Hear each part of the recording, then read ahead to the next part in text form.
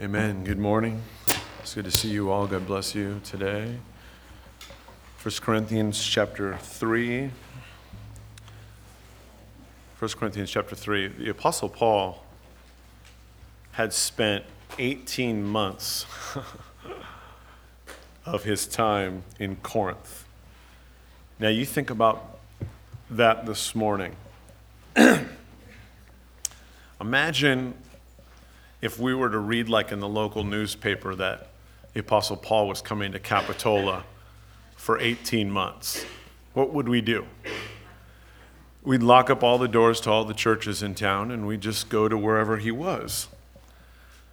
So in light of that, how heartbreaking that he would spend a year and a half in Corinth planning a church and laying a foundation, of course, the only foundation, he said last time, that can be laid, Jesus Christ and him crucified, only come to find out that the church in Corinth that he had planted and cultivated as he writes this letter to them is on the verge of a church split.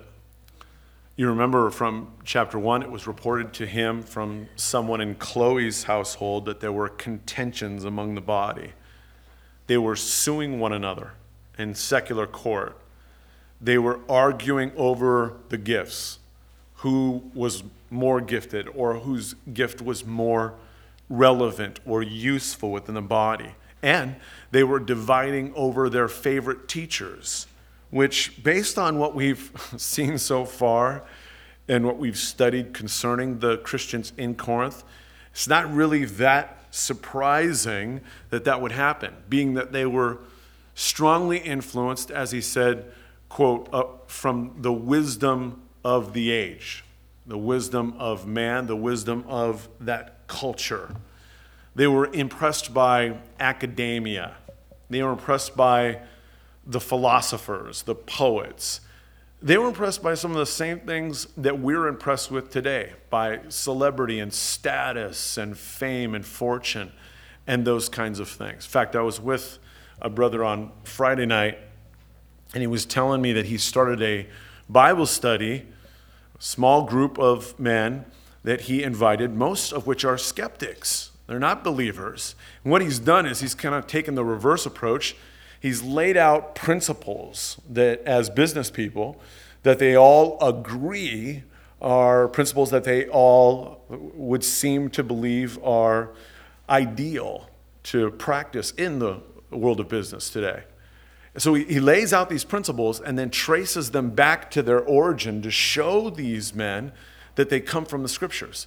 That indeed, what a lot of, quote, personal development teachers do today is they just take Bible teachings, wisdom from the Bible, and then they repackage it, put it in a book, and because their name's on it, and because they're a New York Times or Amazon bestseller, well, then they make it for profit as a result. And people flock to that kind of thing, well, because it's associated with someone who's well-known, a motivational speaker, or someone on the circuit, or an author of many books, that kind of thing. Now, it's sad that that's reality, but what's even more sad is that that's the kind of thing oftentimes that infiltrates the church, where the emphasis, rather than being placed on God and God's word, is placed on status and celebrity, what's hip and what's hot in today's world. Too often, even Christians, I think, have an inflated view of others, even other Christians in the world, as if somehow there is actually anything that is to be admired ultimately or to be impressed by in anyone else in this world apart from what God has done in that person's life. And that's pretty much the point that Paul was making last time. You may remember he asked the question in chapter 3, verses 5 through 7, who then is Paul? And who is Apollos? Who are these guys really? Speaking of himself, but just ministers through whom you believed as the Lord gave to each one. I planted, Apollos watered, but God gave the increase. So then neither he who plants is anything, nor he who waters, but God who gives the increase. Now, it's interesting, and what we're going to see this morning, though, that though there were indeed factions over their favorite Bible teachers in the church, I'm of Paul, I'm of Apollos, I'm of Cephas. Indeed, that was happening. That was a problem in the church. But that was just the tip of the iceberg as far as what was going on. No doubt, they were drawing lines in the sand, aligning with their leaders, but in reality, it was much more than that. It was really symptomatic of a greater heart problem, a deep core problem of pride taking place in the church, by which they weren't just dividing over teachers, but they were dividing amongst themselves, comparing and contrasting themselves with themselves. Paul said in 2 Corinthians, those that compare themselves by themselves are not wise. Because you've forgotten that it's God who gives the increase. You've forgotten that whatever you have, whoever you are this morning, that is special, that is unique, that is wonderful, that's a gift from God. Praise the Lord for that. But God gave that to you. God made you to be who you are. And as he sort of brings this point to a climax, he's kind of hit on it several times in the first few chapters, but he kind of brings it to a climax here this morning, and then we'll end on a verse that pretty much sums it up in a nutshell and kind of helps us to keep our own pride, not that that would happen to any of you, in check going forward here with one of great verses in the Bible. But first, let's pick up where we left off last time in verse 16 of chapter 3. Because when pride is at the core of my ministry or in my fellowship, or when we're comparing and contrasting each other, there does tend to be divisions, and that really grieves God. He says, verse 16, do you not know that you are the temple of God and that the Holy Spirit of God dwells in you? And both words there for you are plural. In the King James, the you is translated ye.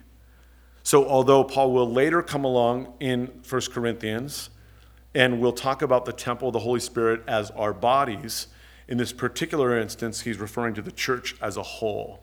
He says, verse 17, if anyone defiles, or that word means corrupts, the temple of God, God will destroy him.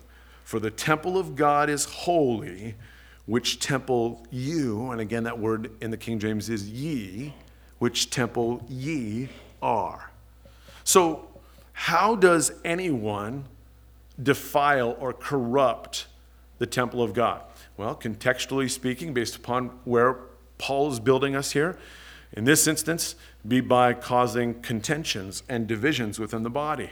And so it's kind of like he's saying, don't you all see, don't you all understand that ye all make up the temple of God?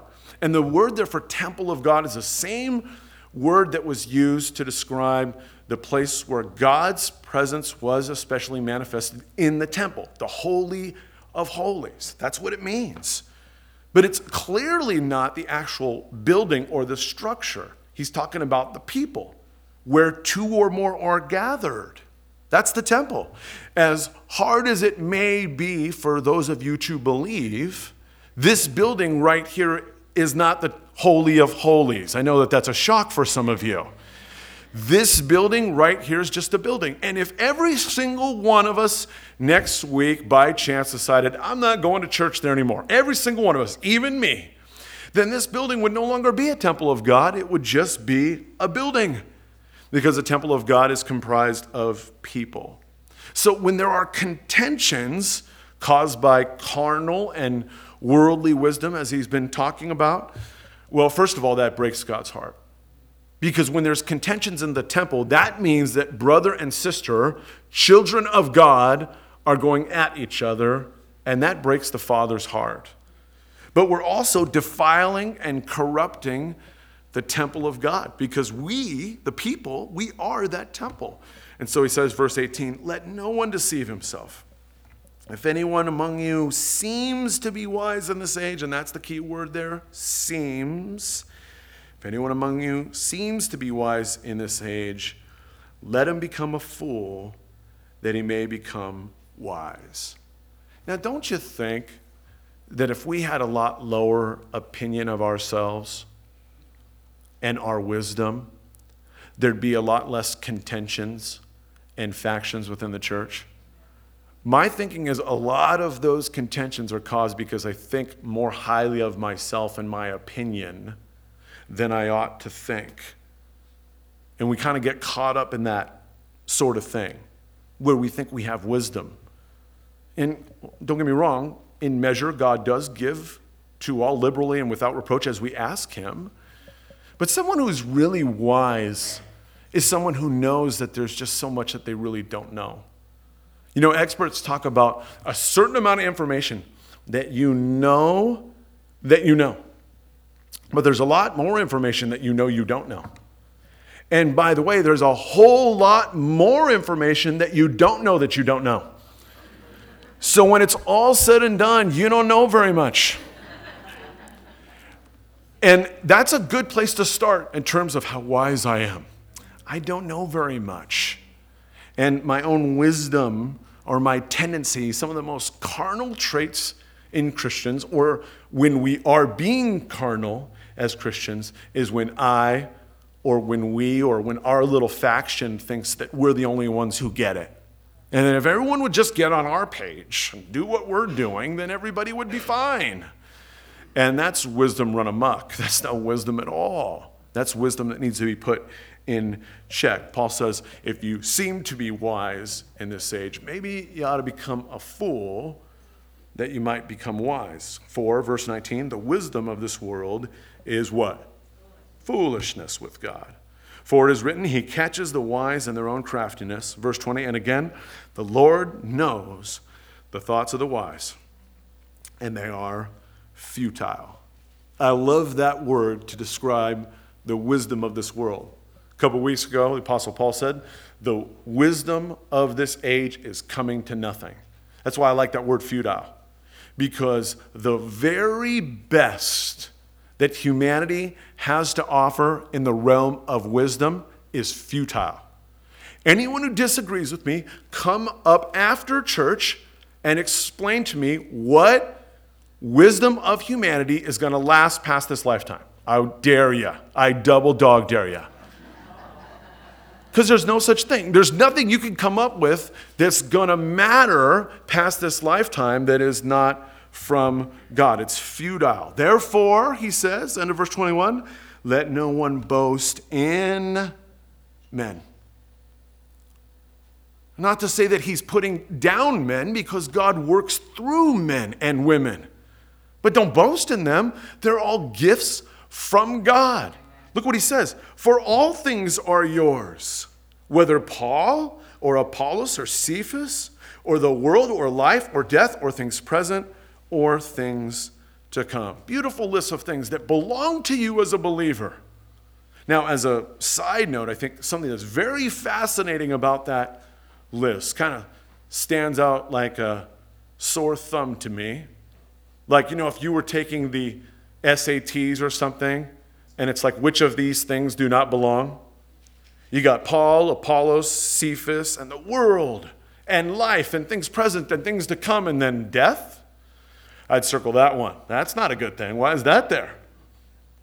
Except that for the believer in Christ, death is the very thing, unless God would rapture his church, and he may be doing that someday soon, I don't know. But short of that, death is the very thing that will usher us into the presence of Almighty God forever and forever. And, you know, even when you think about someone like Stephen, you remember in the book of Acts when Stephen was being stoned? And sometimes we think, well, I'm not afraid of death, but the process kind of scares me a little bit. Well, there was nothing but glory in Stephen's death. What makes you think that death isn't anything but glorious? If God lists it here among the things that belong to us as Christians, then it's got to be something that's wonderful. And why not? It's where we get to be with Jesus for all of eternity. He says, so all are yours, verse 23, and you are Christ's, and Christ is God's. So you don't have to choose. Isn't that great? You don't have to choose between Paul and Apollos and Cephas. All are yours. The whole body of Christ and all of the giftings within the church body belong to you. Everything in this world, your very life itself, your Christian friends, your fellow co-laborers in Christ, any teachers, anybody you listen to or learn from or fellowship with, all are yours. Every single bit. Why choose one when you can have all three? You know? Why limit yourself to all the gifts in the body? You know, I used to be like that. You know, I used to think, well, you know, here's kind of like, this is what I think my favorite teacher is, and this is where I go to church right here. And now, I do think, by the way, that people should, I encourage people to be plugged into a local body, because I think you develop relationships and accountability, and you grow in Christ better that way. I really do believe that. But you know, there are some folks that don't have a midweek at their church, so they come to ours. They don't come here on Sundays, they just come on Wednesdays. Isn't that interesting? They don't come on Sundays when I'm teaching, but they love Wednesdays. That's just awesome. Don't tell them I'm on to them, because I don't want them to, think about it too much. It's great. It's wonderful. Praise the Lord that they enjoy that. All things are yours, whether Twin Lakes or Christian Life Center or whatever the case may be, Calvary Chapel, because God does it that way. You listen to someone on the internet, or you read books by Christian authors. All things are yours. Just keep it into perspective is his point, that they're just gifts from God, and they're limited in the scope of breadth of what they're capable of. They're just mere men and women that we study. And that's why, as we transition to chapter 4, that's right, there's no chapter break, right? When Paul wrote this, there were no verses or chapters. We'll just go through chapter 5 or 6. We'll see how it goes this morning. I'm just kidding. Just kidding. Relax. He says, let a man so consider us. You can see he's just flowing with the same thought. Let a man so consider us, who's us? Paul and Apollos and Cephas, as servants of Christ and stewards of the mysteries of God. The New Living Translation basically phrases it this way: we're just mere servants. When you think about Paul and Apollos, we're just mere servants who have been put in charge of explaining God's mysteries. And so now we have the answer to that question that we asked last week and that we began with this week, where we said, who then is Paul and who is Apollos? And there's the answer right there. We're just mere servants. The word servant is under rower. It's the word for the slave that would have been on the lowest deck of one of those large galley ships, chained to an oar, being whipped by an overseer in order for them to keep the proper pace of the rowing. Welcome to the ministry. If you want to be involved in any level of ministry, the entry level, the mid-manager, or the executive level, it's all the same. It's, quote, servant. But for some reason in our society today, pastor or minister or clergy has been elevated to a status that God never intended it to be elevated to. God never intended anyone to be a star or a celebrity or a sensation or a phenomena, just a servant. How many churches do you know, and just answer this question in the privacy of your heart, how many churches do you know that you've either been a part of or you've seen or you've heard about that have gone through a church split because of the pastor or because a new pastor was being brought in?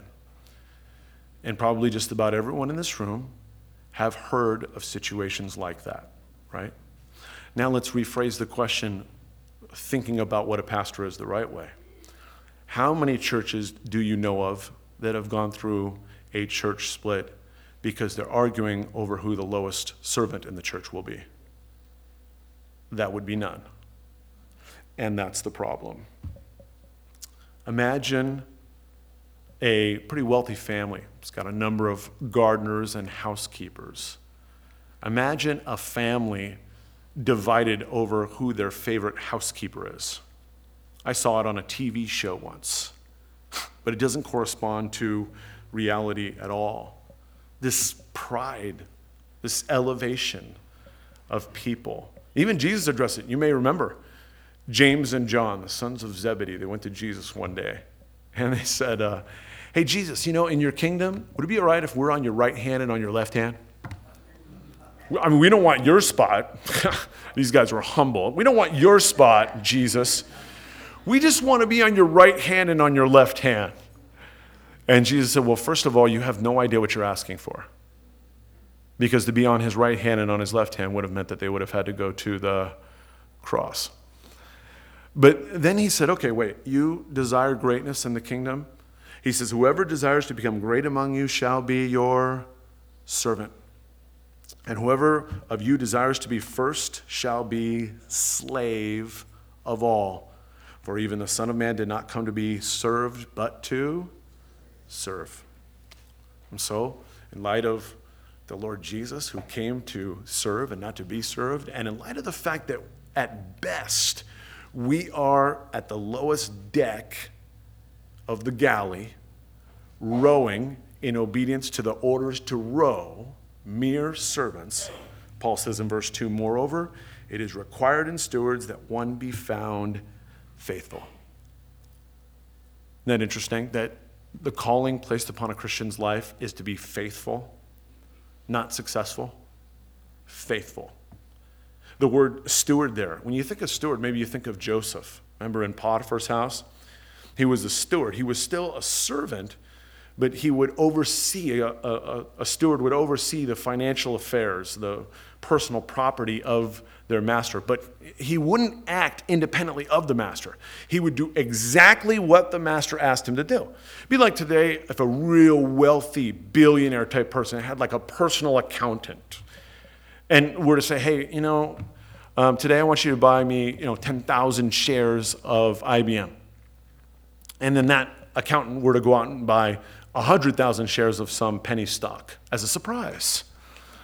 That wouldn't go over very well because they're supposed to be faithful just to carry out exactly what the master asked of that person. And in the same way, that's what you and I are as Christians. We're not called by God to be super clever.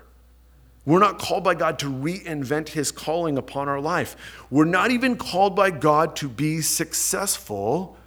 We're called by God to be faithful. Paul wasn't called by God to try and be more like Apollos. And Apollos was not supposed to be more like Paul. In fact, Paul was well aware of the criticisms that the people in Corinth had of him. In fact, we'll see it when we go to 2 Corinthians. He prints it in the Bible. He knew what they were saying about him. They said his speech is contemptible, and he doesn't have the presence that Apollos had.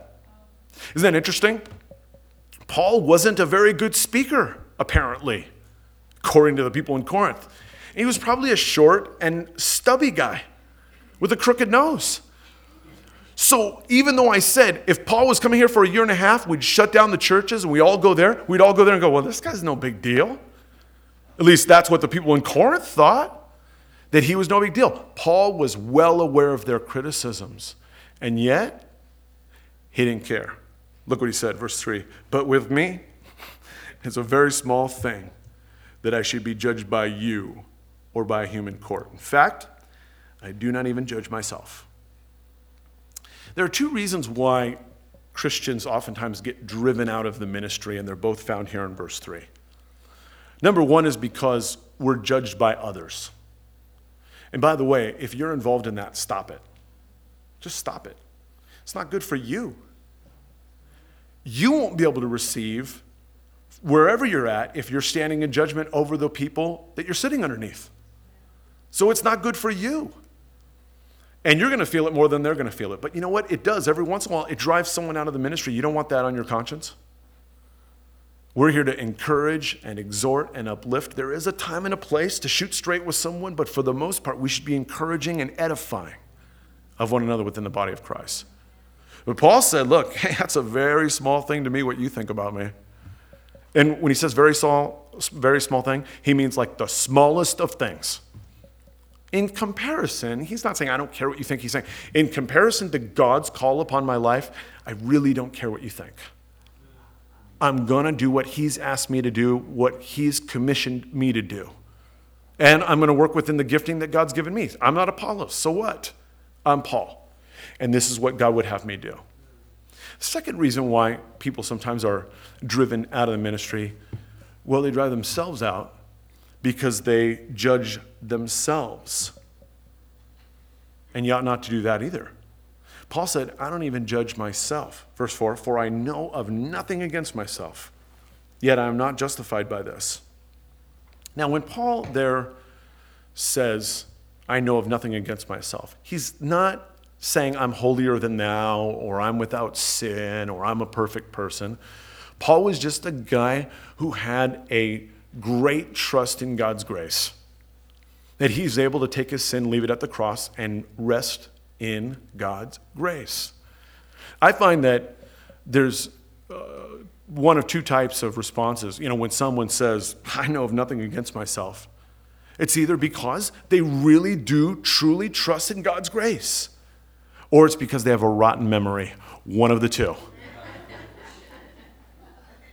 But if you're Paul, or like Paul was somebody who absolutely just left it at the foot of the cross. You should do that this morning if you're a believer in Jesus Christ and you're born again in the Spirit of God and you're distracted right now because of your sin. Stop it. Leave it at the foot of the cross. He paid too great a price for you to be distracted. He wants to meet with you now, but you're hung up on yesterday. But God loves you. He sent his son. He sent his son not just for eternal life, but for your life now, that you would walk with him. And I think that's where Paul was. I think Paul was able to say, it's hard. I'm not, trust me, I get it. Sometimes I struggle with grace. Oh, but if I was really a Christian, I wouldn't have done that. But that was where Paul was. He had really just grown in grace to the point where he didn't even know anything against himself. That's wonderful. It's wonderful to have that kind of an understanding of how good he is. This has nothing to do with me. You don't get to the point where you know nothing against yourself because you've just been really walking with God. It's because you're growing in grace. And that's what Paul did. He says, I know nothing against myself, yet I'm not justified by this, but he who judges me is the Lord. Therefore, judge nothing before the time, until the Lord comes, who will both bring to light the hidden things of darkness and reveal the counsels of the hearts. Then each one's praise will come from God. Now, herein lies the problem with elevating Apollos or criticizing Paul. The problem is we don't know the counsel of the hearts. We don't know the hidden things. We don't know what's going inside of a human being. There was a pastor I know of who was doing marriage counseling one time. And as soon as he found out in their first session that the two of them were living together, which is often the case that a pastor will find out, it's something that he corrects, he went on his little spiel, and the woman went running out of the room crying. And the young man turned to the pastor and said, hey, pastor, I know it's not ideal, but I just want you to know that a couple weeks ago, a man broke into my fiance's house and raped her. And so I've been sleeping on the couch for protection. And so that pastor afterwards had to come and say, I'm so sorry. I should have, before I judged, I should have figured out what was going on in that particular instance. And it is so true for you and for me that we form judgments about people. We got to be careful about conclusions that we come to when we're not capable of reading someone's heart. The prophet Jeremiah said, the heart is deceitful above all things and desperately wicked. Who can know it? And the inference is, I don't even know my own heart. So how can I rightfully judge yours? So maybe I ought not to. And by the way, that's why Paul has been building this illustration all throughout of Paul and Apollos and Cephas, and how one plants and one waters, and how they're one working together, that they're laborers in God's field, that they're all contributing to God's building. He's using this illustration sort of metaphorically. Again, not that they weren't arguing over who their favorite teacher was, but in reality, they were just arguing. They were arguing amongst themselves. They were comparing themselves. And that may have been the core problem. How do I know? Look at verse 6. He says, "Now these things, brethren, I have figuratively transferred to myself and Apollos for your sakes, that you may learn in us not to think beyond what is written, and that none of you may be puffed up on behalf of one against another." Puffed up means to swell with pride. I'm giving you this illustration because I don't want to call you out by name in God's holy word, because you're puffed up. You're comparing yourselves. You're saying, well, at least I'm not as bad as that guy over there. Or, they don't have my wonderful gifting. Where would this church be without my incredible gifting? And that's the kind of thing that was going on in Corinth. And so what's Paul getting at here this whole time? This is the climax here. He's trying to get us to think soberly about leaders, about ourselves, about one another. Not too high, not too low. And one of my favorite verses in all of the Bible, and if there was one that you could recite from memory so you could leave here this morning and never be tempted to go down this road ever again, don't forget verse 7. He says, "For who makes you differ from another? And what do you have that you did not receive? Now, if you did indeed receive it, why do you boast as if you had not received it?" When he says, "Who makes you differ from another?" the idea is, who makes you superior than someone else? And he's not being sarcastic, I don't believe.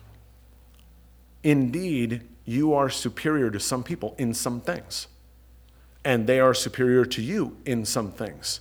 But his question is, and who exactly is it that makes you differ from one another? And by the way, it's a fair question. What is it that you have that you did not receive? Right before you were born, what were you up to? Yeah, there'd be nothing. Remember much about that? No, because you had nothing to do with that. Totally helpless. Your opinion wasn't taken into consideration at all whatsoever. You ever been at the ocean and got knocked down by a wave and you just start tumbling? And how much power do you have at that moment in time? That would be none. That's happened to me before. It's like you're in a drying machine or something like that. You can't so much as lift yourself out of that situation with all your... You can't do anything except hold your breath and hope. That's all you can do. Pray. Lord, wash me up ashore. Or have me swallowed by a giant fish, something. You have no power. In the same way, when you were born, you had nothing to do with who you would be born to, what you would look like, how tall you would be, what color skin, what color eyes, what color hair, your skill sets, your imagination, your intelligence, your entire makeup. You didn't get a vote on that. You are who you are. God said, before you were in the womb, I knew you, but you didn't know you, and you didn't contribute. You had no role in the equation. Well, you say, well, but since then, I have a lot to say about who I am to this day. I'm a self-made man. Really? You made yourself? Before you existed, you created yourself. You were some sort of a spontaneously generated robot or something like that.